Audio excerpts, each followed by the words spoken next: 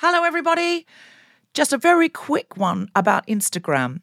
If you're on it, Meta, the parent company, is reducing the number of political posts visible to users on their feed. This is a real thing, not a hoax.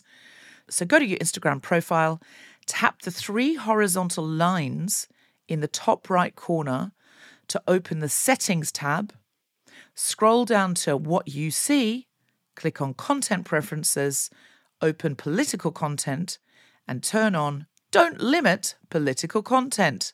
That's an option. Otherwise, you won't see almost anything we post because we are deemed political. Please do that now, or you won't even see the posts about our shows, our fun things. So if you want to see Guilty Feminist content and know when we're coming to a place near you or releasing a new podcast, do it now. Hey, I'm Ryan Reynolds. At Mint Mobile, we like to do the opposite of what Big Wireless does. They charge you a lot, we charge you a little. So naturally, when they announced they'd be raising their prices due to inflation, we decided to deflate our prices due to not hating you. That's right. We're cutting the price of Mint Unlimited from $30 a month to just $15 a month. Give it a try at mintmobile.com/switch. $45 up front for 3 months plus taxes and fees. Promo rate for new customers for limited time. Unlimited more than 40 gigabytes per month. Slows full terms at mintmobile.com. Mom deserves better than a drugstore card. This Mother's Day, surprise her with a truly special personalized card from Moonpig. Add your favorite photos, a heartfelt message, and we'll even mail it for you the same day, all for just $5. From mom to grandma, we have something to celebrate every mom in your life. Every mom deserves a Moonpig card. Get 50% off your first card at moonpig.com. Moonpig.com.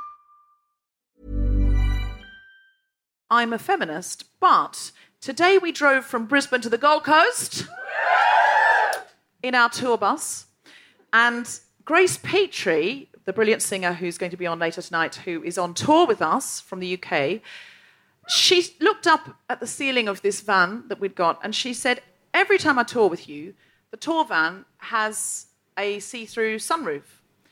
And I realised that every time I ask Grace to go anywhere with me, I accidentally provide a glass ceiling. Just looking up, thinking, yeah, I'll never break through that. I like that. Feminist glass ceiling. I'm a feminist, but I really get pissed off if my boyfriend doesn't carry my shit for me. Like the other day, all right, so he picks me up. I was in Perth doing Perth shows, and I was away for 3 weeks, and I was missing him. And then I came back, he picked me up from the airport, and I'm there with my bags, and I'm like, he's gonna get out of the car, and he's gonna give me a big kiss and a cuddle, and everyone's gonna be like, oh my God, he definitely loves her.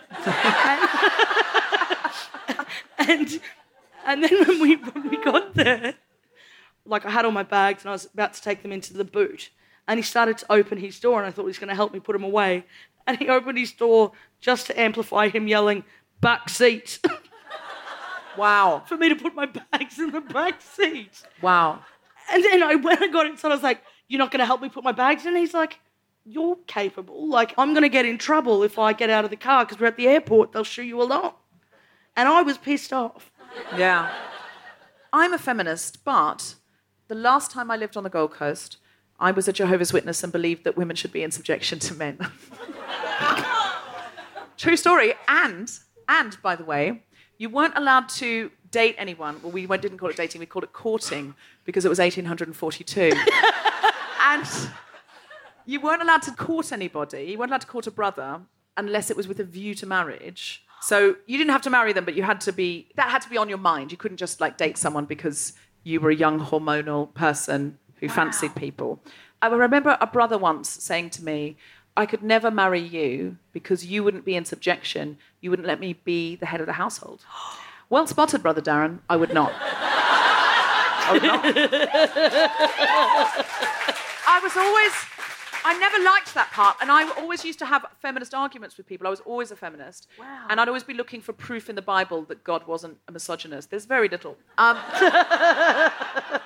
But you could find your passages, you can find anything in the Bible if you look hard enough. And also, you can find passages anytime if you look hard enough too. With an eye to marriage. Anyway, so Why did you get me on this show? You're an idiot. I don't know in retrospect. No, I do know. You're amazing. So I always used to argue about it. I mean, I was very discreet about who I told. I wasn't actually. I was very discreet about when I said it. A secret is something you tell one person at a time. So I used to spread my feminist message, my feminist gospel, to one witness at a time. I'd especially try and work women up into a sort of fury about why we had no... amazing. Yeah, why we had no agency. You know, when people... I don't like when people get a mission just because they figure that having a mission will help them achieve a goal of something like fame or money, right? Mm-hmm. I just really like that that's always been a part of who you are and that you felt empowered and like you wanted to empower other people around you from a young age. I did. It didn't really work, if I'm honest. Women would always say to me, oh, you shouldn't say those things, or Jehovah's righteous arrangement, that I think men were in subjection to Jesus, Jesus was in subjection to God, and women were in subjection to men. Although we did have one quite woke circuit overseer. We didn't call circuit overseers woke then. It wasn't a word in the vernacular. And circuit overseers, I think we need to be incredibly clear, are not woke. They are travelling elders who go around making sure that the local elders, who are the body of men in the congregation who make all the decisions for all the women, so this elder would get on a circuit, basically, like a comedian. You know, we have a circuit. You go to all the different gigs. Yeah. But he'd go to all the different congregations and just basically spy on everyone and make sure that they were towing the line. And then his poor wife, they always had a wife, they would just call the circuit overseer's wife. Wow. And that was their official job title. Can you imagine wife being in a job title? It's so Handmaid's Tale. Anyway, this one circuit overseer at my pioneer school said, because there was some young brother there who thought he was hot shit. Yeah. And he wasn't. And he was going on about how we had to be in subjection to him. And we were all single. We were all, you know, like late teens single, early 20s, late teens single. And this circuit overseer said, let me clear that up for you. Women are in subjection to their husbands, but if you're a single man, you only have dominion over the animals. This is a really good joke if you're a Jehovah's Witness. Sadly, you're not, because you wouldn't be allowed to come to an event with feminist in the title. Do you think that there are secretly... Well, I don't know. Is anyone secretly a Jehovah's Witness? We won't tell, we promise. Anyone secretly? They're not going to say, though, are they? No, they won't. They might say afterwards. They might say, if you are secretly a Jehovah's Witness, come up afterwards and we will take you to a safe house. You do another? Okay, I'm a feminist and I think it is super important as a professional woman to always conduct myself with professionalism. I like to be on time. But I was late today because I wanted a quickie. We're not going to do better than that. Live from Miami Marquetta on the Gold Coast. Guest host Steph Tisdell and very special guest Mel Buttle talking about invisibility. This is The Guilty Feminist, the podcast in which we explore our noble goals as 21st century feminists and the hypocrisies and insecurities which undermine them. My name's Sarah Frances White. I'm here with Steph Tisdell, and today we're talking about invisibility.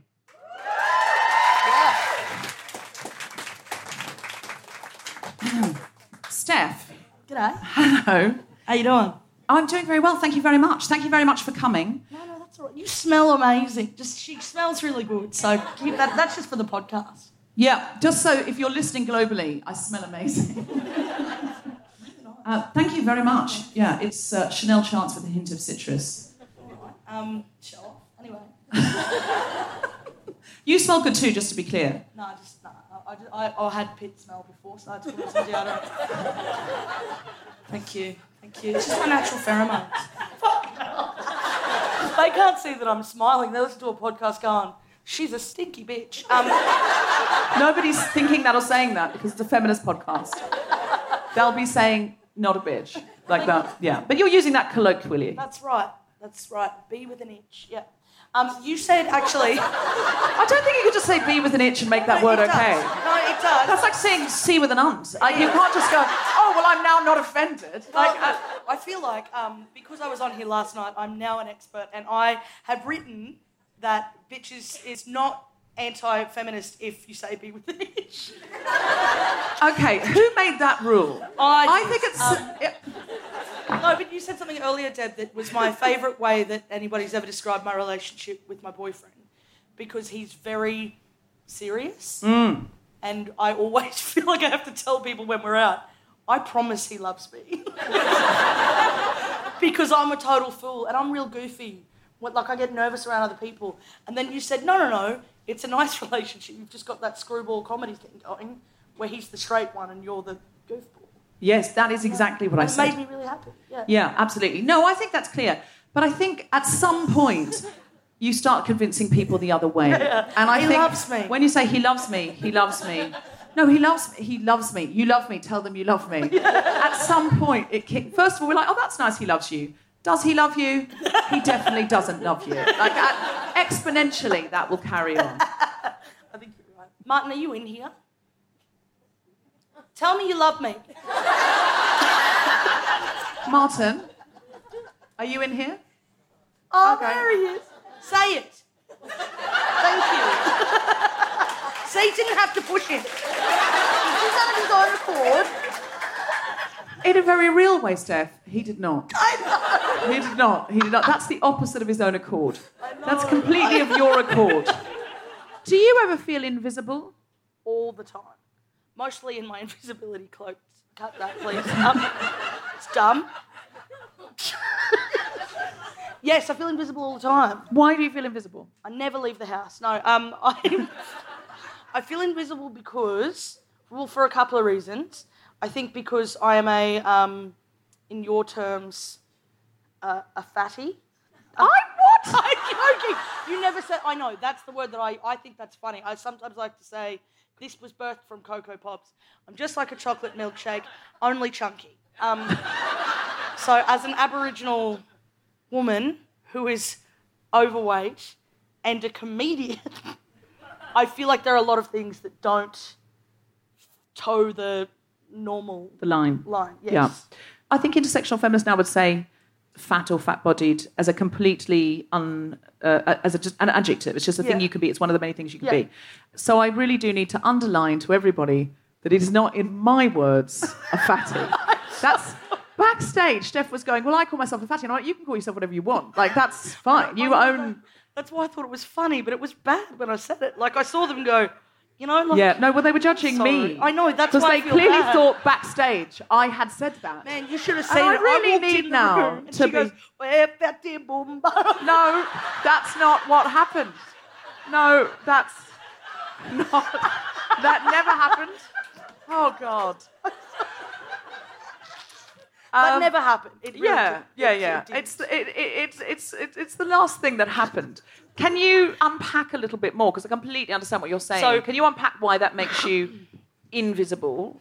Well, at the same time as making me invisible, it makes me too visible. And that's not a joke about my mass. But when you represent a minority or something that isn't the norm, people want to both ignore you, but also can sort of overcompensate or have a level of pity or see you as a representation for what you are. I think the majority person, right? So if we say white man, straight white man, right? We go, cool, that's fine. If we see a straight white man, we never then go, that's a representation of all straight white men, because we've had so much representation that we go, that's just one of many. Yes, but because Indigenous women, for example, there are a lot of preconceived ideas, Absolutely. they may all be projected onto you. Absolutely, and there's also not a lot of representation, and I think, because there's a huge difference then again when it comes to like city or built-up areas and then regional areas as well, and the representation of... So I often feel like white people go, all right, an Aboriginal woman is coming out and talking to us, what a good representation of Aboriginal women she is. But we've got over 500 different languages in Australia, right? We've got 500 different nations within Australia. I cannot be a representation of all Aboriginal people. I can only ever be a representation of myself. And so in that way, you're both more visible and less visible at the exact same time. It's same with being like a fat woman. The idea, like, no matter what I do, it's either because I'm feeling empowered in my body or the opposite. Do you know what I mean? Like, I get around wearing... I hang out in my jammies all day. I was wearing pants at the shop the other day that had a big hole in the bum. I don't give a fuck, right? Because, who cares? Do you know what I mean? Like, thank you so much. But see, that exact response is like, that's what I mean, right? Like, people might go, she's empowered, or they could look at me wearing whatever the fuck I want to wear because I'm lazy as going, oh, she doesn't like herself. So you become invisible and visible at the same time. Mm-hmm. And having said that, it's so important that you're doing comedy on television now. Absolutely. Because if you are an Aboriginal girl watching television at home and you're 5 years old, you think, oh, that's one of the jobs I could do. I could do comedian. If you don't see yourself represented, you just think, well, that whole thing is out for me. Yeah. It just can even not occur to you to do it. It's not like you're sitting there going, why can't I do that? It's just like, it's not a thing I can be. It's not a thing I can do. My previous manager, she said to me once, I said, I don't want to get gigs where it's just because I'm a token. I don't want to be the token Aboriginal woman on the stage, because what I find is that I'm in an interesting place where I'm a twofer. Like, I'm an Aboriginal person and a woman. Yeah. So I'll be on a lineup and they go, fuck yeah, we don't have to book 2 women. We'll just get a black woman. You know, like, we don't need more diversity. We've got it in one. You know what I mean? You are cheap. Yeah, you know, exactly. It's a cheap booking, because it's like, there's no need to have 2 women when we can have one. I feel like this is about my weight now, Deb. I never said kidding. I am such a C with an aunt. I'm so sorry. You're going to delete this episode. No, it'll just be about 4 minutes long. It'll just be those opening titles. And then good night. What my previous manager said to me was, the thing that you have to remember is that it's only tokenism until it just isn't anymore. Mm-hmm. And that seems like such a simple thing, but actually it's very, very, very true. And so I think I have a responsibility, and also it's not like I have to do this, I want to do this. Couldn't give a fuck what happens with my career, except that I want it to help me get to a place where I can encourage other people who have a lack of opportunities. Like, there are aspects of my upbringing, my childhood, that also make me feel like I am different from my own community. And I'm in a particularly bizarre situation in that I was incredibly privileged growing up, and my biggest issue was that I didn't feel as connected to my culture, which is all that I wanted.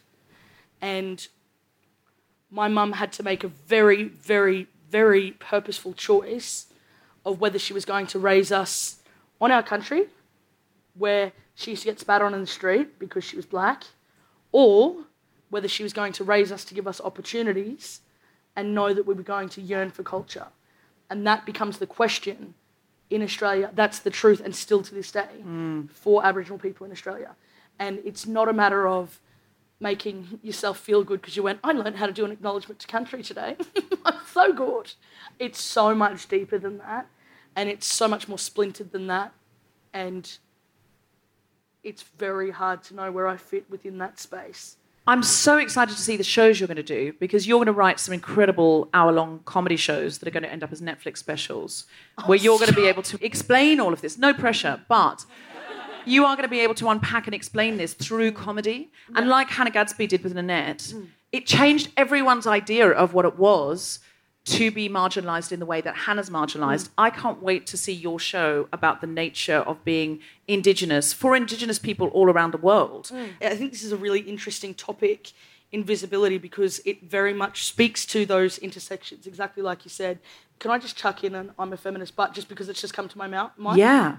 I'm a feminist but I'm terrified of other feminists, because I feel sometimes not represented in the conversation, and that is really hard, because you want to say everything you're saying is valid, but also my voice is, you have no idea when there's an extra layer how hard it is to give a shit about that when I just want somebody to take me seriously on this level, or hey, I see that from a slightly different perspective to you, without it seeming like you're undermining a movement. So do you mean like when you hear wealthy white women talking about the pay gap, but they're really talking about the pay gap between wealthy white women and wealthy white men. Yes, absolutely. And they're not seeing those other pay gaps that may exist through race, absolutely. class. I also think, there are really interesting things that people sometimes don't think of as well. Like, so I was born in a place called Mount Isa. Don't boo me.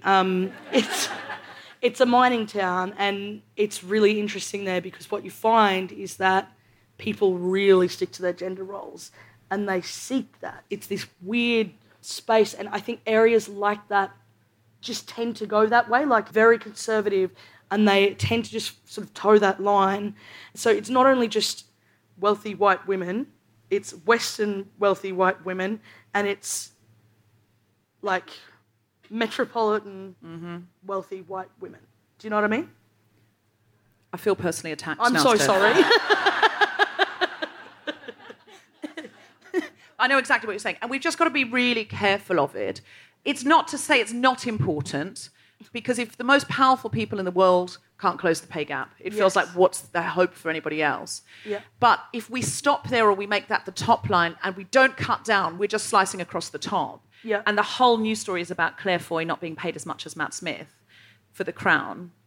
You guys all fans of The Crown? Okay. It's the Gold Coast. Yep. No, they think you're talking about the casino. No,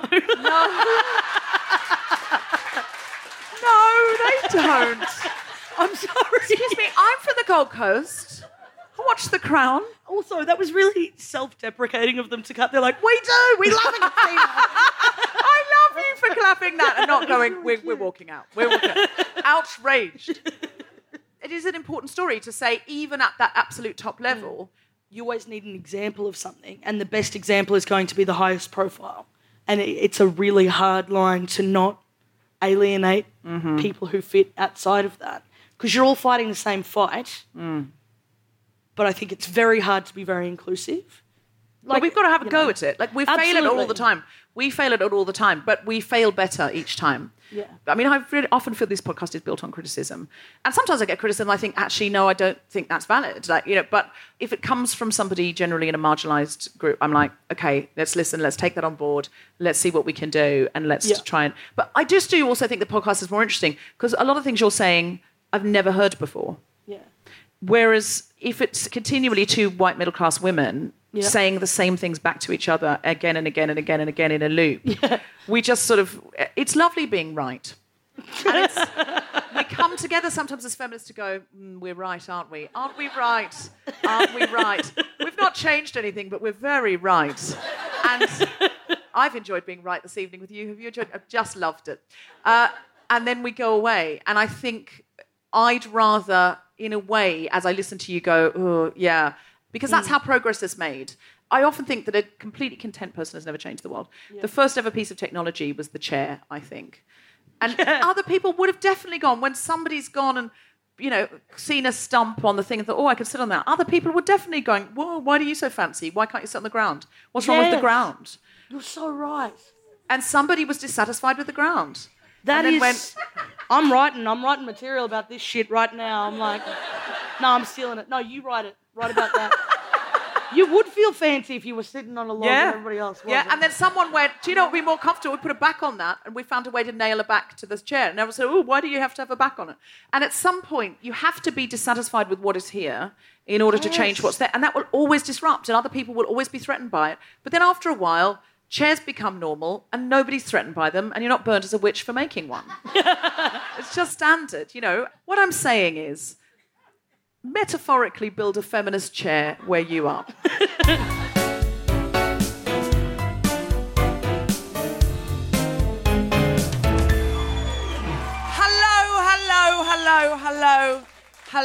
Hello. And welcome. This is the first time I have performed in front of an audience on the Gold Coast since I was a Jehovah's Witness. Thank you. Yes. And then it was mostly just me doing stand-up at parties for other Jehovah's Witnesses. And I would recreate the set, but you wouldn't understand any of the jokes. Unless, of course, you used to be a Jehovah's Witness, in which case, give me a cheer. That's my core demographic on the Gold Coast. Give us a cheer if you went to school with me. Yeah, great, super. That's most of the audience covered. I've not done the Gold Coast before. The producer's always gone, I don't know how that'll go. Like, just do 2 shows in Brisbane. I'm sure people will come up. And this year I was like, no, I need to go back. I need to go back to my home.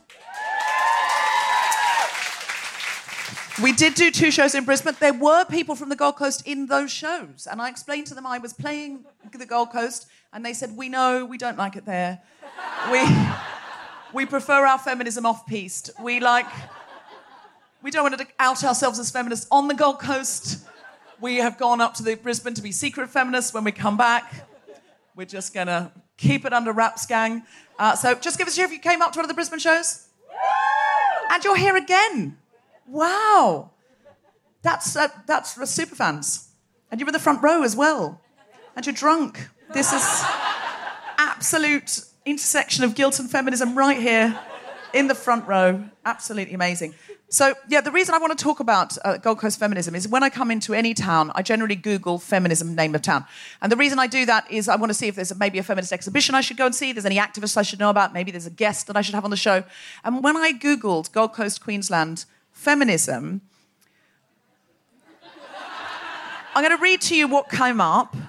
This was the top entry. No, I'm telling you because we're going to fight it. The top entry was, feminists can't have it both ways on Gold Coast meter maids. That was the top entry.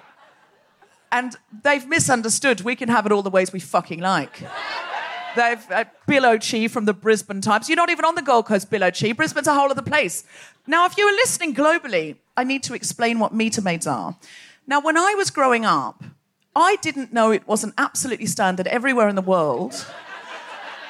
I had no idea. If you're parking your car and you're just about to put money in the meter, that there was always a possibility that a lovely lady, a pair, they came in pairs, lovely lady, 2 lovely ladies would not rush up to you wearing rather small bikinis and stilettos with a sash that said meter maid and say, oh, let me do that for you. That is what I assumed. And sometimes you'd be coming back to the car and you'd see, somebody's running back, like in London, it's sort of people always running back, so it's back to the car. And so if you're listening to this in London, where a lot of our listeners are, in London, can you imagine if you're running back to your car and there's a parking inspector coming this way, traffic warden coming this way, and you think, oh, God, and they're like quickly going to put the ticket on the car, and you'd say, oh, please, I've just got caught up, and they'd say, no, it's more than my job's worth, love.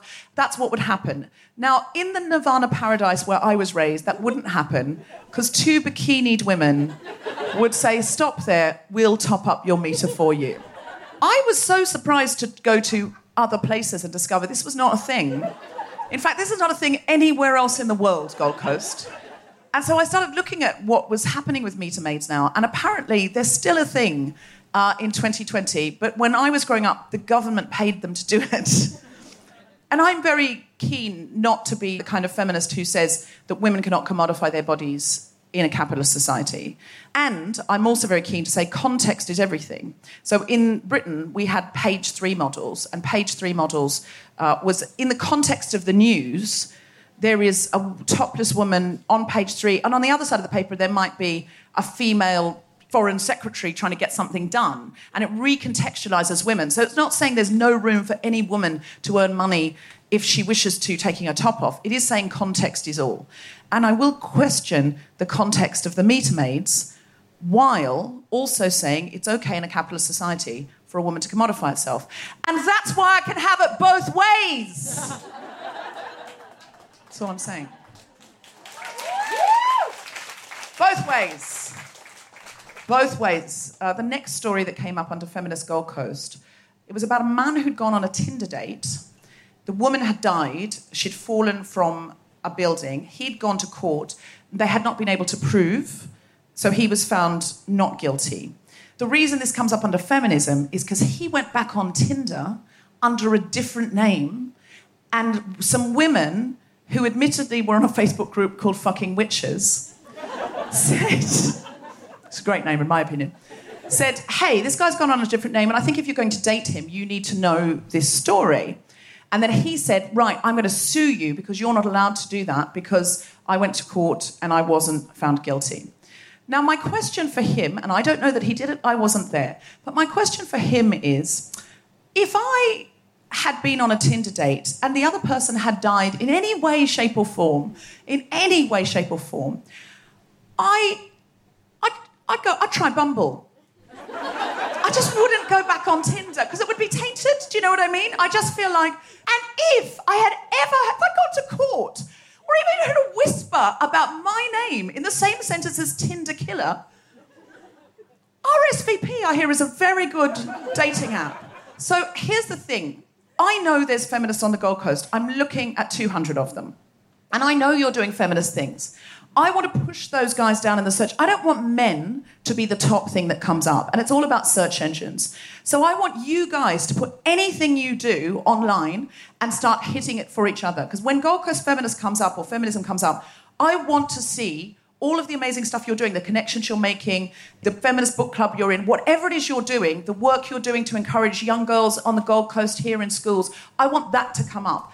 And to be honest with you, it's only for the search ratings to get those fuckers off onto the second page. So I don't care if you make it up. Feminist Festival, September. You don't have to have it. Just click on it. Just click on it, gang. Push it up, push it up. I know we're all busy. We don't have time to run a feminist festival necessarily. But we know what we do have time to do. Click on it every single day.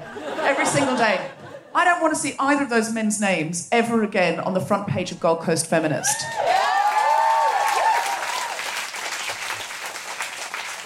So, does anyone here do anything feminist that they would like to tell us about? Yes? I'm making a documentary about clits. I'm making a documentary about clits, if you didn't hear that. I mean, I'm not. That's what that person said, just to be very clear. I am not, but she is. That's very popular, the documentary about clitorises. And where do you live? I live just outside of the Gold Coast. You live just outside of the Gold Coast. Like South Gold Coast, but out of the Gold Coast. We'll take it. We will take it. You live near Byron Bay. So maybe later in the show, if I called on you, could you tell me about that? Absolutely. Great, super. Just so that because if we all started clicking on the documentary about the clitoris, so when anyone puts in, oh, Gold Coast, I'm going to the Gold Coast, I'm a feminist, I'd love to see what's happening there. Or maybe a men's rights activist going, feminism is cats. What's happening? I hate feminists. What's going to come up? It's not, can't have it both ways. It will be, in fact, a documentary called You Can Have It 12 Ways. And if you haven't got a name for the documentary yet, do you do? What is it? Me and Her. Me and Her. Yeah. Is the her the clitoris? Yes. Great. Okay, super. Understood. Loving the name. Me and Her. Has anyone else got any project or anything? Yes? I work in birth as a doula, but I specifically am passionate about working with women in domestic violence relationships through a shelter on the Gold Coast. Oh, wow. Support in birth. Wonderful. Oh, that's incredible. So you work as a doula, but you help women who are in relationships where there's domestic violence, who are survivors of domestic violence, to give birth safely in a safe space. That's absolutely incredible. Have autonomy over their bodies to know that they can make their own choices over their own bodies and how they wish to birth. And have autonomy over their bodies so they can birth in the way in which they wish to, and nobody else is pressuring them. That's fantastic. That's really great. What's your name? Jasmine. Okay, so we might talk to you a little bit later in the show as well. There's so much happening here, and it makes me so happy to come back to the Gold Coast and have so many people come out to a feminist event and then find out all of these different individuals. And I know that many of you didn't put your hands up but are doing absolutely incredible things. And if you're a cisgendered man and you've come here tonight, you are very welcome. Thank you so much for coming out. We're delighted. Can I just ask you, sir, did you come? I know you. Yeah, so the only man in the audience is a friend. No, that's not true. I don't know you. What's your name? Mitch. Do you listen to the podcast, Mitch? Do you? I love you, Mitch. I believe in you. I believe you've been listening to the show. If you heard other men talking in a disparaging way about women when we weren't there, because the thing is, gang, we're never there when we're not there. So as a woman, I'm never in the room when I'm not in the room. So I don't know what happens then. So, Mitch, if men were talking about women in an othering or disparaging way, would you speak up? What would you say? It's not a joke unless everyone can laugh at it. Oh, Mitch. Mitch. Oh, Mitch. I really hope you're single because your chances of pulling have really skyrocketed here. You single, Mitch? Recently single, Mitch? I'm going to need more information, Mitch. Mitch is recently single. Tell me more, Mitch. He's just looked at a woman and said, do you want to take over? Mitch, I'm halfway there. He just looked at a woman and said, do you want to take over my story? Do you know how rare that is in a man, Mitch? Normally we're telling a story of our breakup and a man goes, actually, it was a Wednesday. You're like, fuck off. It's irrelevant to the story. I'm in tears. No, it wasn't the time you were in Caboolture because I was there then. Shut up! I'm trying to share my pain with my friends. Stop giving me random details. Yeah, but I just thought you'd like to know. It's good to be accurate. No, it isn't. Maybe that's just my marriage. I don't want to make assumptions. So, Mitch, why did you say, do you want to take over? Oh, because the person you've broken up with is sitting next to you. Oh, I see. Okay. This has taken a turn for the Jerry Springer again, hasn't it? This is not where we saw it going at all. But you've come out together to a feminist show.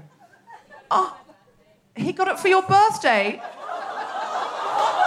Mitch is the kind of boyfriend that breaks up with you and still takes you to the feminist comedy show after the breakup.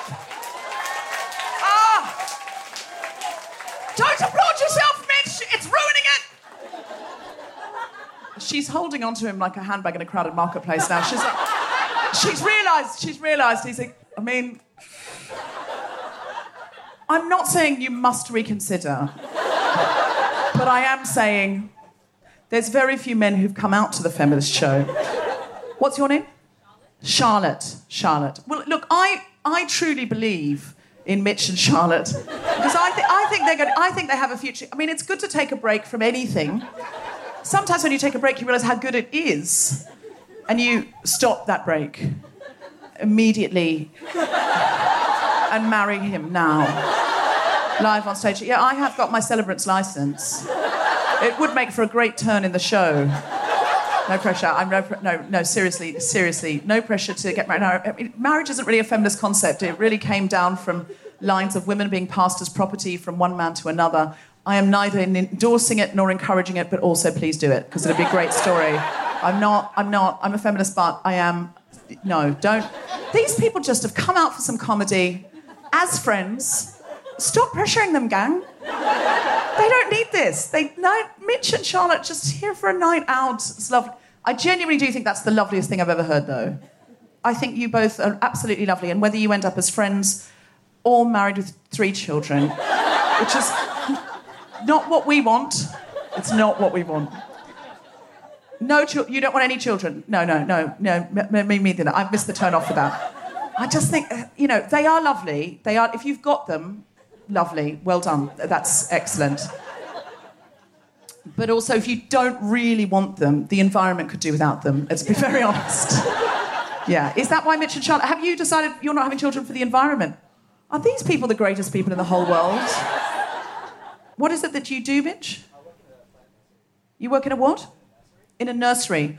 Looking after children? Looking after other people's children? No. Nurturing the next generation without fathering it. Oh, my God. No.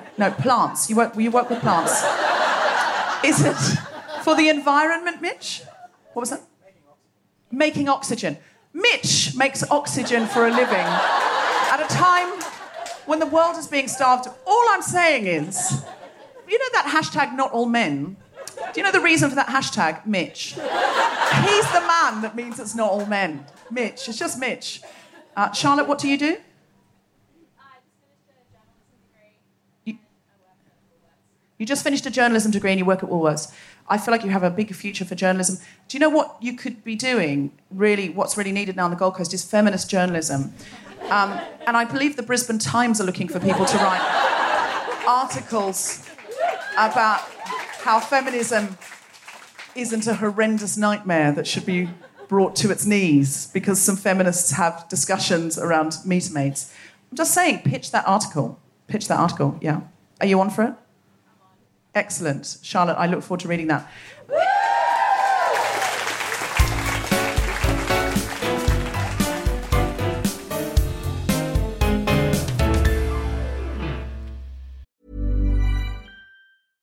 Hey, I'm Ryan Reynolds. At Mint Mobile, we like to do the opposite of what Big Wireless does. They charge you a lot, we charge you a little. So naturally, when they announced they'd be raising their prices due to inflation, we decided to deflate our prices due to not hating you.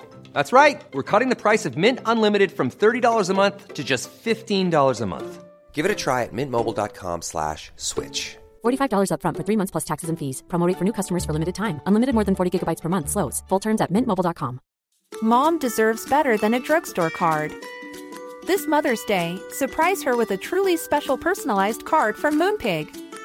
Add your favorite photos, a heartfelt message, and we'll even mail it for you the same day, all for just $5. From mom to grandma, we have something to celebrate every mom in your life. Every mom deserves a Moonpig card. Get 50% off your first card at moonpig.com. Moonpig.com.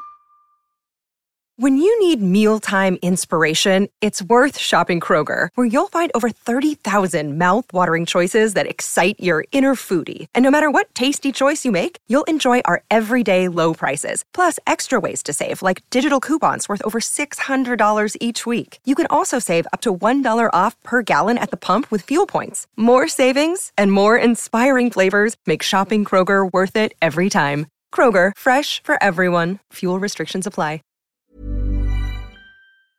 Hello, Guilty Feminists. This is Deborah. Please put this date in your diary. Thursday, the 11th of March at 8 p.m. UK time, if you're on it or you can get to it. We're doing our special International Women's Day week live stream extravaganza. Now, you can't come and see us live because of lockdown. Normally we'd go somewhere like the Palladium or the Barbican, but those venues are in London and you might not be. So wherever you are in the world, you can watch live from a screen you're probably holding right now. That's right, a screen you already own. And if that's not a convenient time because you live on the other side of the world or you've got a thing, you have 72 hours to have and to hold this show. Yes, you can watch it in your own time. Guests include my fabulous co-pilot, Sindhu V, the excellent and extraordinary talent that is Maria Bamford. We've never had her on the podcast before. We are beside ourselves. And our brilliant musician, Grace Petrie, with some very special surprises. I'm not allowed to tell you, but I really want to. We're partnering with Stylist Magazine. I'm guest editing it. I'm a feminist, but I know I've got a rom-com hero job. I'm editor of a magazine. That's right. 1 week only. But I am absolutely excited and thrilled. 10% of every ticket sold goes to Choose Love. So you're choosing love just by coming and joining us. And there will be some Choose Love content as well. Because we want to think about displaced women this International Women's Day. That date again, Thursday, 11th of March, 8 p.m. UK time. Get your tickets now by going to events.loopedlive.com/guiltyfeminist or follow the link on the homepage at guiltyfeminist.com. Please come and join us. I want it to be a big international exciting thing to make up for the fact that we're in lockdown. We love you all. We can't wait to be a tribe and an army in a room with you again. But until then, there's some great advantages here. Maria Bamford's beaming in from America. See you there.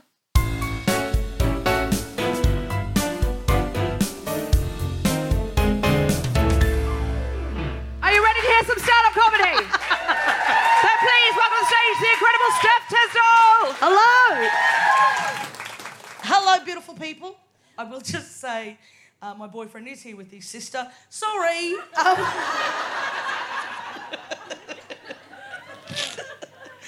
I can see, just for the people who are listening back home, I'm not wearing shoes, and I feel like I need to reference that to the people who can see me, because I know, you're right, I do have my ankles out like a slut, but I just figure, you know, if you've got it, flaunt it, so...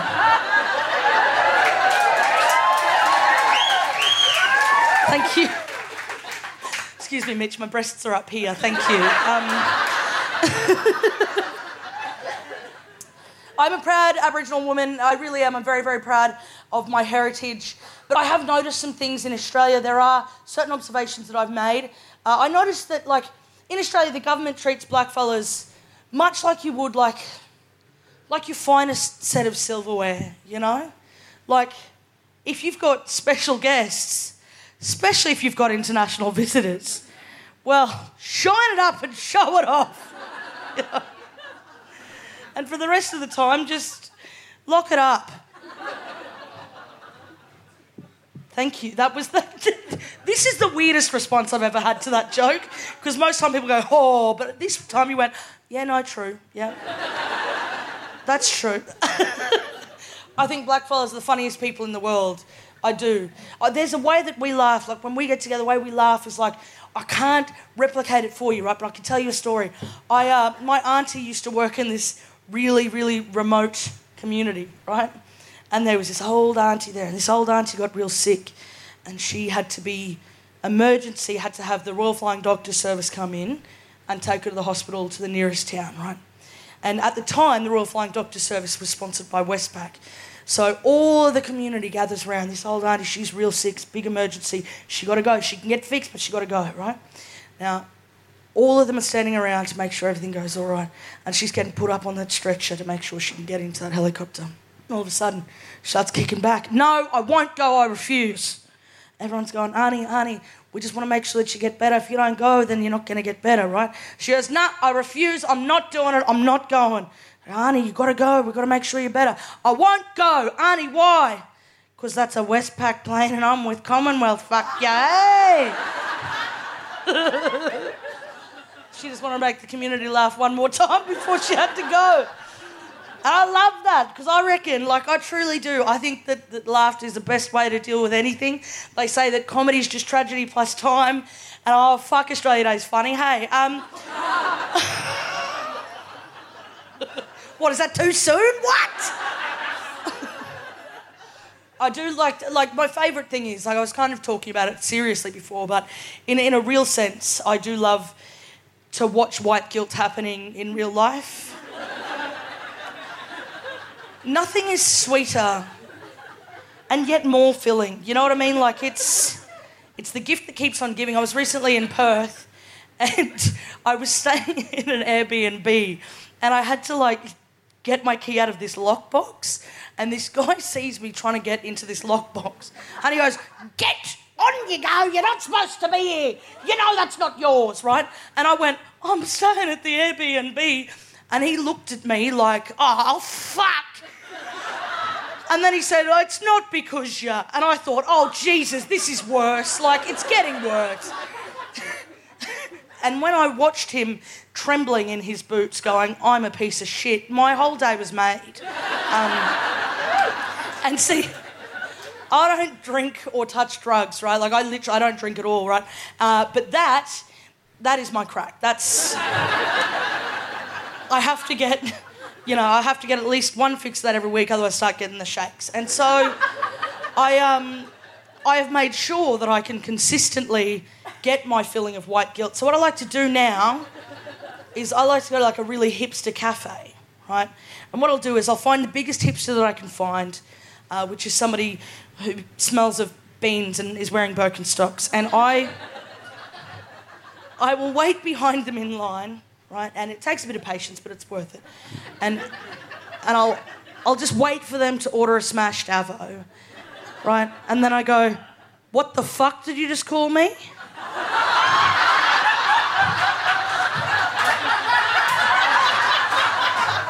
And you watch them squirm, and it's the fucking best. That's my shit. Thank you. I'm going to finish this up real quickly, but I just have to... My fella, because he's here, I've got to tell you this, right? He's the most beautiful... He really is. He's the most beautiful thing in the... I love him to pieces, right? We work because we're opposites. That's how we go, right? But it's real cute because he's a ginger and he's from England. And, he's my little older English gentleman, right? And he... It's beautiful, I feel like a kept woman. Don't call me that, Martin. It's actually quite racist. But one of my favourite things about him is, right, when he moved to Australia about 15 years ago, just so happened to be the first people that he made friends with were black fellas, right? So now he thinks he is one, he just fucking loves black people. And I love this because he gets real guilty around Australia Day. And he's talking to me going, "Sometimes I feel real bad about what happened in the past." And I saw him with these beautiful little freckles and I said, hey, You don't need to feel guilty. Look at you, you got dot painting in your skin there. Said, look at you, your skin's telling the story of our rainbow serpent. You're more cultured than me, you little kitty. And I keep on thinking, because I'm real clucky, like I just turned 27, and I keep on going, I want to have babies, right? But then I keep on trying to imagine what the fuck that would mix. Because you'd see that thing, you go, what the fuck is it? Is it wearing a hat? Pauline? I don't know. You know, you'd be like a ginger Aboriginal. How about the... And so I came up with a couple of different names of what you'd call that, because scientists would want to know. So I've got a few different ideas. I thought, firstly, we could go with, like, Gingeriginy. or maybe Aboriginal. I like this one because it sounds quite formal. Please meet our Indigenous child.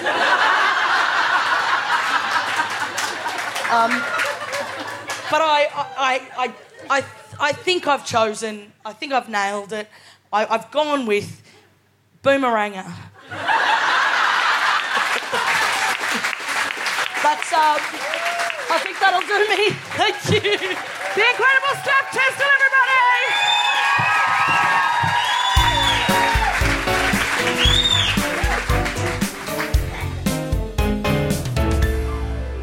Our guest today is a comedian, television host and columnist. She's a past recipient of the Director's Choice Award at the Melbourne International Comedy Festival. You may have seen her on The Project, The Weekly, or as co-host of the Great Australian Bake Off. Please welcome to the stage and welcome to the stand-up mic, Mel Buttle!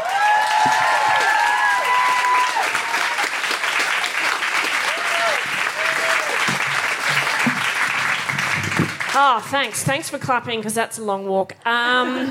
Thank you, Gold Coast, for coming out. Appreciate this. I feel, whoa, mamma mia. When Deb was like, can you do some feminist stand-up? I'm like, no. I got a lot of jokes about my mum, and I hate her, so no. So we'll just talk about my dog and myself. Easier. But no, I thank you for coming out. I do want to talk about something that's probably very obvious to all of you, is that I date women, but it may not be clear from where you're sitting up the back. You may not be able to see my shoes. They're very practical. They're perfect for a walk around Bunnings. Adopting a rescue dog in these, very easy. Some people still don't get that I'm gay. They're like, I just thought you were sporty. No. No, I'm not wearing these shoes to get extra traction to suck cock later. You know what I mean? Good, we're on the same page, Gold Coast. Very good. I do date birds. Didn't always. Used to be on solids back in the day, but...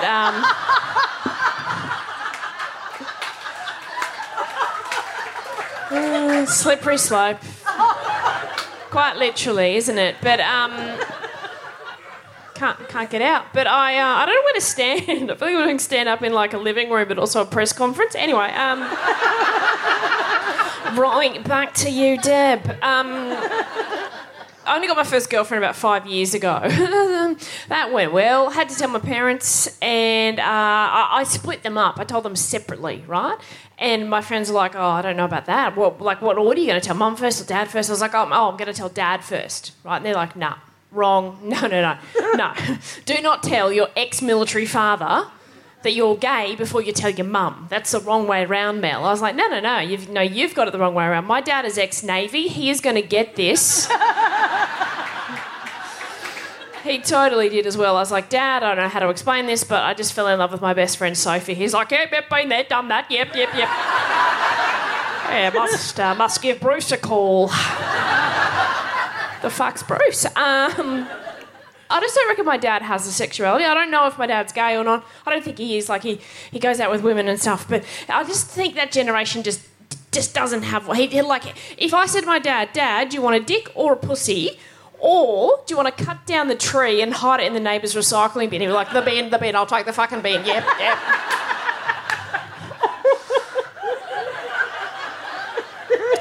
Loves a bin. So I told Mum that I was dating women, and she goes, yeah, it makes sense. I was like, why is that, Mum? And she goes, oh, you played a lot of hockey, didn't you? So, anyway, I'm going to leave it there. Thank you so much. My name is Mel Buttle, everybody!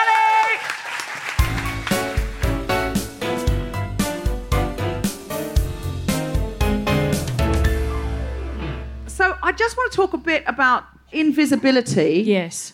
Tell me about your wedding, when you started planning your wedding. Right. So when... Because equal marriage has only been... it's quite recent here. Yeah, yesterday. Anyway, so, yeah, it's really recent. I think it was 2018, from memory, it was approved. What happened is I did not expect this at all because I've got heaps of very progressive friends, young friends, gay friends, and that no one just seemed to give much of a fuck that I was getting married to a woman, obviously.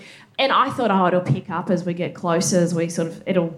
people organise something, some sort of hen's night or whatever, because I've put in so many hours into every other arsehole's wedding over the years. No, just nothing. It was this weird thing, Deb, of just like this assumption that because it was a gay wedding, it'll just be something small, will it? Why? No. And I don't think people think that about gay men's weddings. No. If two gay men get married, I assume it's going to be fabulous. Rightly. Yes. Correctly. Yeah. Yes, correct. But that's interesting that's an intersection of feminism then, that if two lesbians get married, you think sometimes people think they're not going to want to fuss. Yes. And you did want to fuss. I wanted a huge fuss. It just didn't... and I moved house recently. I found we got one engagement card. That's it. One. And this is including, our parents, and there's no, trick here. There's everyone liked my partner, all our families all got on. We were together for 6 years. It was a long time, but it was just this invisibility of to speak what it was. It felt like it wasn't a real wedding in inverted commas to them or something. Or I was like, at some point someone's going to care, and it just didn't seem to pick up. Do you think that will change? That's really interesting to hear. I have 3 brothers and 2 of them are gay, and I know that weirdly enough, one of them did get married, I think. You think? You think? Yeah, so he was dating somebody who lived in America, and it was just before gay marriage was legal. And so they had to do a civil partnership, but it was legal in America. Yep. So I was because they didn't actually end up lasting, and I said, do you have to get a divorce? And he's like, fuck no. It's he doesn't even know if they were married. It was very weird. But I know for a fact that if he was to get married to his partner at the moment, exactly what you said, Deb, it would be like that. Do you think that this will change? Do you think that in a couple of years it's likely to change? Or I don't know. I think the way that you... how did you tell everyone that you were engaged? Just phone calls and messages and stuff. And people were excited then. What about... So, because I've met your partner, your ex-partner. Oh, my God. Wow, sorry. Yeah. Yes. Okay. Yes. Sorry. They might just be... If you're recently single, that's the theme of the show. So basically, in the third row is our very own Ross and Rachel. They are currently on a break. These two here? Yeah. Yep. Oh, but cute. much like Ross and Rachel, we believe they will end up together. Yes. Although I think we do need to be realistic about Ross and Rachel in Friends. They would be divorced by now, and Ross would be a men's rights activist. That is very true. Yeah. Don't you think? Yeah. He was very angry. He was an angry man. Yeah, I'm not single at the moment because lesos move on really quick. So don't worry, I'm full into it with another girl. Yes, Steph. Sorry, because I yes, didn't... I know you know Sophie. Yeah. So I knew your ex. Did people react differently to her? Were they excited for her? Yeah, was there... No. Her family, could not get... No one gave a shit. You both had the same... Yeah. And then it was even more frustrating that no one cared or did any organised a single fucking thing or all this hype and Instagram hype that everything seems to get these days, and we're going dress shopping, live video, none of that. I just went dress shopping with my mum, and she was like, do you want me to put it on my credit card? Yes. She was like, I don't know what the etiquette is in this situation. I was like, you just fucking pay for it. Anyway. But no, and then it was so sad, of course, when we called it off and then broke up. And then, I got one text message from my dad then as well. Things will turn around, plenty more fish in the sea. That was it. And And then on the day that we were scheduled to be married, where we weren't married, that date, just nothing. No one was like, oh, I hope you're okay. And I was like, Generally, do you feel sometimes, some lesbians have said to me that they feel kind of sometimes lower profile in the gay community? Yes, it's sort of like, unless you're immediately visibly obvious as a lesbian, it's still this awkward. I choose my battles. I'm not going to fight with every Uber driver who is like, oh, you're going out to meet some boys. I'll just be like, sure, yes, of course. I'm sure there'll be males there. I've recently had quite a big epiphany, I guess, and I've been really working at like undoing a whole lot of prejudices that exist within me. It's what my show's about. So yeah, I've been trying to unlearn these prejudices. What I realised recently, I used to have this conversation with my brother. Now, my brother is incredibly masculine. He trains with a bodybuilder. He is a doctor. He has a deep voice. And I said to him, like the ignorant sea with a nut that I am, I said to him, you are so straight. And he went, no, I am literally the gayest man you'll ever meet. And I was like, what do you mean? And he goes, I don't even like women. He was like, at least gay men have friends with women. I don't like them. I put up with you. And no, but like he said, I have never, ever been in love with a woman. I've never had, and, I'm a gay man. What you're talking about is the stereotype that you think exists that only came about as a way to signal to others your otherness so you could connect with others. Yes. And I was like, that's fascinating. And what I realised is that I had been incredibly accepting of my brothers and their homosexuality completely, but I used to have this real issue if people ever questioned whether I was a lesbian. Oh. And I have no idea why, because I couldn't give a flying fuck. Like, it's not like I have any issues with lesbians, but the idea for myself that I would be looked at that way. Like in primary school, kids like, or whatever, your brother's gay, so you're gay. Like that? No, like they weren't out until after high school. Right. I was a tomboy. And so I always had this idea that, people are going to think that it's like this, therefore, like this is going to take me out of the market or something. Do you think it was because you felt that there was already enough stereotypes projected upon you, and as you weren't a lesbian, you didn't want another stereotype that might marginalise you? I actually have no idea. Like, I still don't know. And I actually had an amazing... This was the conversation that started me trying to unpack these prejudices, was I met with... I don't know if you guys know her. If you don't, search her. I can't remember her last name, though, which doesn't help, but Faustina Fuzzy Agoli. She's a Blasian, as I called her. Her dad is Ghanaian. Her mum is Chinese.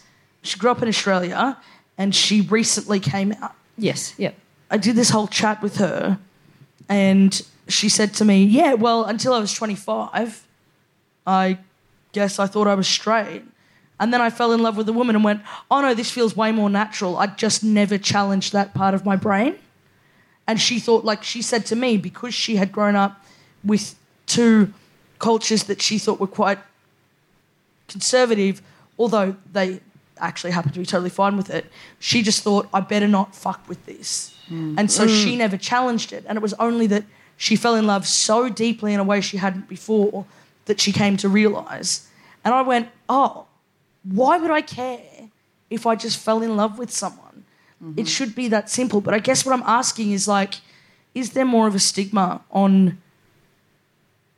Okay, so you know how, like, incels and stuff go, you're not really a lesbian, you don't know until you've had a dick. Oh, yes, very much so, yes. You know, like, that's not me saying that. Somebody said, oh, my God, I'm sorry. That's like a, incel. You know what I'm saying? Have you seen that? It's men who say they're involuntarily celibate. Yeah. Who say basically women owe them sex. They sometimes say to lesbians, "You're not really a lesbian. You just haven't had sex with a man." Yes. And that seems to be more common than when, like, nobody says to a gay man, "You just haven't had sex with a woman yet." Oh, of course. Yeah. And so, do you think that there is some basis of you not being, not you personally, but like quite as accepted, that does actually come down to this idea of where women fit in our idea of status and that sort of thing? I think maybe because it just stung me more because I probably knew it might be true, but in, like, high school, being a leso would be the worst thing you could possibly be. Like, the worst. Like, and my face would go red if anyone accused me of it, and maybe because I knew it was true or something. But also, like, now I get this look from men sometimes when they find that out. They just like totally dismiss you. So in their eyes, they go, not only are you a fucking woman, you don't even want to root me. Oh, and they just this like total lack of interest. Then I'm frustrated by the other side because I don't get booked on queer gigs that often for some reason because I'm maybe not good enough at being a gay. And I'm like, well, this bloke reckons I'm real good at it and he hates my guts. So I'm like, you can't win. If you don't have very masculine gender expression, you can be seen as not lesbian enough to be booked on a queer gig. Yes. Yeah.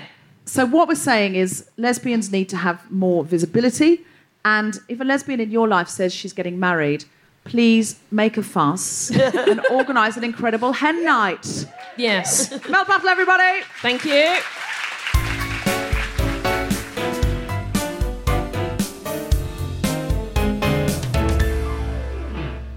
Hi there, this is Tom Zielinski, the producer of the podcast. When I'm not producing The Guilty Feminist, I present a podcast of my own. I'm a writer, and I'm also a corporate coach, and I'm running one of my storytelling sessions over Zoom this Wednesday, the 3rd of March at 2 p.m. These are aimed at people in business who have to communicate ideas, whether it's sales or speaking at conferences or delivering training or anything like that, where maybe you struggle to get your point across, convince people that you're right, or just explain complicated ideas in an easy-to-follow way. And we find that taking that material and thinking about it as a story really helps. So the course is a couple of hours long. It's very interactive. There's lots of things for you to do as well as think about. And we're offering a special discount for Guilty Feminist listeners. If you go to the-spontaneity-shop.com and follow the links to open courses, when you find the storytelling course on Wednesday, you can use the code word GUILTY0321. GUILTY0321 and get a special £75 rate instead of the normal £95. So we'd love to see you there. 2 o'clock, Wednesday, the 3rd of March, storytelling for anyone involved in business, and get £20 off with that passcode. See you there.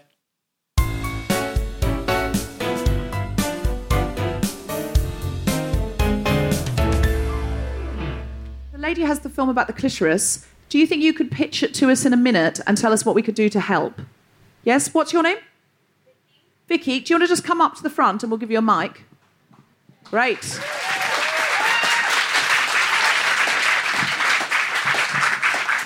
So just tell us about your project, give us the top line, and if there's anything this audience can do to help or get involved, that would be great. So I've made a documentary about clits. I interviewed 53 women from all over Australia from the age of 15 to 76. Wow. And I asked them all questions about the clitoris and their experiences with her. And I turned it into a 40-minute documentary, and it explores everything from religion to how they found her, to past sexual experiences, to politics and the big P and all the really fun stuff. Sorry, what's the big P? The patriarchy. Oh, sorry. Sorry, the big P, the patriarchy. Yeah, I didn't think that. Oh, did you not? Oh, good. Yeah, the big P. I didn't want to ask because I thought everyone else knows. I was like, I'm going to have to ask someone later. What's the big P? I thought you were talking about penis. Yeah. I loved that. And I thought, don't question it. She'll keep going. It'll be fine. See, maybe I was trying to be a bit too cool there. Like the big P, like we get that as feminists. But yeah, the big P, the patriarchy. And it's premiering in Brunswick Heads on the 27th of February. Nice. And I think it's my first one. And will it be streaming anywhere so that the audience can see it online? Yeah, so we're going to input it into a few feminist film festivals after that. And then basically, if you go to the website, I can send a private link while it's in the film festival circuit so you can watch it at home and have a little clit showing of your own. And like there is no clits in it, but like there's not any visual clits in it. Great. Yeah. Okay, great. A lot of men ask me that, like, do you actually see it? But you don't. All good. So what's it called? It's called Me and Her. Me and Her, and at some point it'll be streaming, but what's the website? Well, it's VickyJ, VICKYJAY.com/Me and Her. And then hopefully it'll get a showing on the Gold Coast. That would be great. Yes. and then we will Hopefully. push up the, Google search. Yeah. Vicky, everybody. Thank you. So cool. And Is she a Geordie or a Liverpudlian? where are you from, Vicky? Originally from Newcastle in England. Newcastle, yeah. She's a Geordie. And the other person there who was working with as a doula with women with domestic violence, have you got something you could just tell us in a minute and maybe how we could help? So I'm a doula, so I work with birthing women, and my passion is for women to have autonomy with their bodies, to birth where they want and how they want. And I was lucky enough to work with the Sanctuary Women, Children and Pets Refuge on the Gold Coast. And this isn't my organisation, but I love what they're doing. And these women have come from domestic violence situations, and some of these women decide to leave when they're pregnant. It's a time in their lives when they think, actually, no, I don't want to deal with this anymore. I've got this baby coming, and they make a big change. And they come into a place where they have nowhere to live and no support when they're pregnant. And I was lucky enough to volunteer there with some women who are birthing, and it's amazing what they're doing. And so how we can help, they have a Facebook page, so you can just look up the Sanctuary Women, Children and Pets Refuge. So these women can take their pets, which is very rare. Yeah. And their website is sanctuaryrefuge.com.au. So Simone there is running it all by herself. She works 20-hour days. She's amazing. Does she need money? Yes, they used to have a GoFundMe page. I'm not sure if they still do that, but through the website you can donate directly anyway. Great. If it's not GoFundMe. And if you had a little fundraiser, something that you could do, you know, you can do things at home, you just do things with a few mates, you could have a trivia night, something like that. If you could all organise something just locally... What about at the screening, if somebody does like a talk up the top of the screening or something? Oh, for the clitoris? Yeah. Could we combine these two? Could we have a Gold Coast clitoris screening and then we raise money? Wait, this is Vicky, brilliant. This Vicky is how was saying feminists something. connect. What did you say, Vicky? Well, we're raising money against female genital mutilation. Oh, okay. But we could also... Could we do another screening at the Gold Coast to raise money for the sanctuary? Yeah. Yes. Okay. All right. So...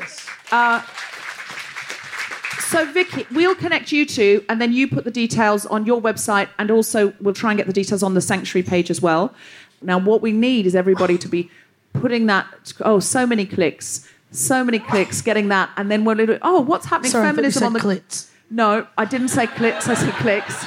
But thank you. So that we're... Oh, what's happening on the Gold Coast? Wow, a fundraiser with a film about the clitoris, and the money is going to this amazing shelter. Gold Coast is throbbing with feminism. Thank you very much.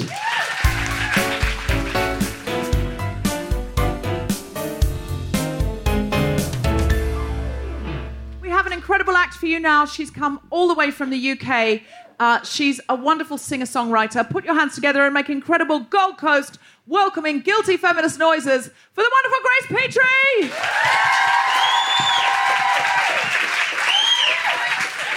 Hello, Gold Coast. How are you doing? Good. I also don't have any shoes on because I got here to do the sound check at 4:30, and it all went to plan. So I had loads of time. So I said to Jeff, "I'm just going to go for a walk on the beach." Did anybody see the weather before the show? Yeah, that was good. I seem to have brought the weather from Britain with me wherever we go. It's pissed it down in Sydney, it pissed it down in Brisbane, and it pissed it down the moment I stepped onto the beach. And I only had one pair of shoes with me, so I am barefoot here. But it leads me to the song that I'm going to sing for you, because we were talking obviously about gay marriage. We have gay marriage in the UK, but not without its opposition. Are you? How familiar are you? Forgive me, Australia, if I am patronising you, but I don't know how closely the politics are. But would you know who I mean by UKIP? Yeah, far-right cunts, basically, in British politics. So a few years ago, we were experiencing quite a lot of flooding in the southwest of England, and a UKIP councillor said that the reason for that flooding was that was God's revenge for same-sex marriage being legalised, right? And it so happened that I was due to sing on a topical radio programme on the BBC that week, so I decided to sing a song about that. And it was the same week that Jeremy Clarkson, you familiar with Jeremy Clarkson? Yeah, far-right cunt from the TV in Britain. And he, there was the same week that he got into trouble for using the word gay as an insulting term on Twitter to his, at the time, 2.8 million Twitter followers. So I wrote a song about it, and it is called, this is genuinely the title, is called I Do Not Have the Power to Cause a Flood. My time in Australia so far would suggest that that is not fucking true, to be honest with you. But I will sing it anyway. Try and make it come true. It goes like this.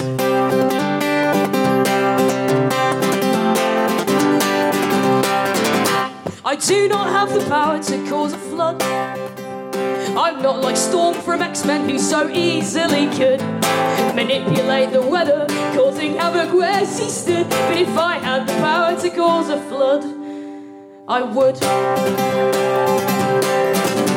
I'd send the flood to Russia, right to Putin's door.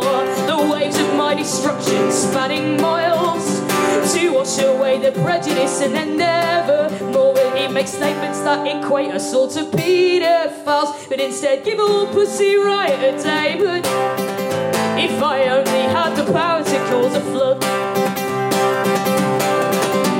I'd send one to Uganda where Museveni says gay and bi and trans abnormals need a cure. And until he finds one, he's content to throw them all in jail. A life sentence of repentance, but you can be sure that Museveni definitely would know it if I had the power to cause a flood.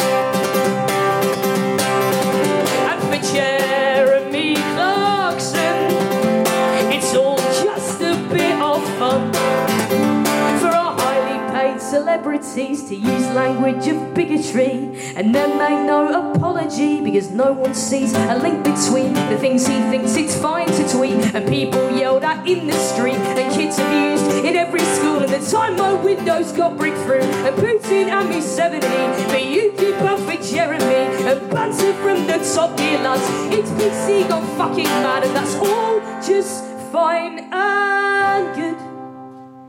But if I had the power to cause a flood, you can bet I would.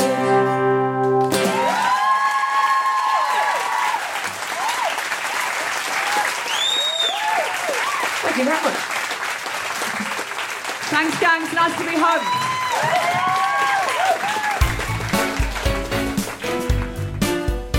You have been listening to The Guilty Feminist with me, Deborah Francis-White, guest co-host Steph Tisdell, and our very special guest Mel Buttle. Live music from Grace Petrie. The Guilty Feminist theme tune is by Mark Hodge and produced by Nick Sheldon. The producers were Tom Salinsky for The Spontaneity Shop and Jeff Green for Australian Comedy Management.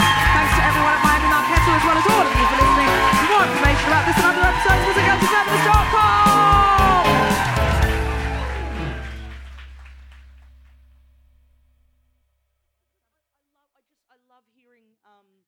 Stories where it's like, you know, some people, I feel like some people get a passion or a why can't I find words? Where are they? You've taken them. No, like my land. No, sorry, don't know. I just wanted that, Deb. I just wanted that.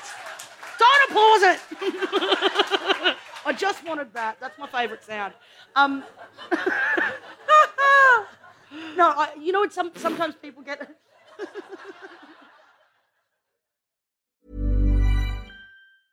Hey, it's Paige DeSorbo from Giggly Squad. High quality fashion without the price tag. Say hello to Quince.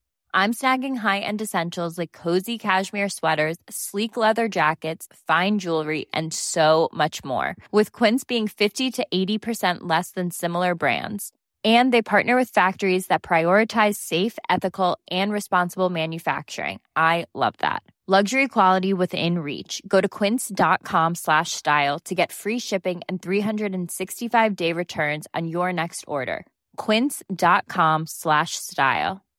Mom deserves better than a drugstore card. This Mother's Day, surprise her with a truly special personalized card from Moonpig. Add your favorite photos, a heartfelt message, and we'll even mail it for you the same day, all for just $5. From mom to grandma, we have something to celebrate every mom in your life. Every mom deserves a Moonpig card. Get 50% off your first card at moonpig.com. Moonpig.com.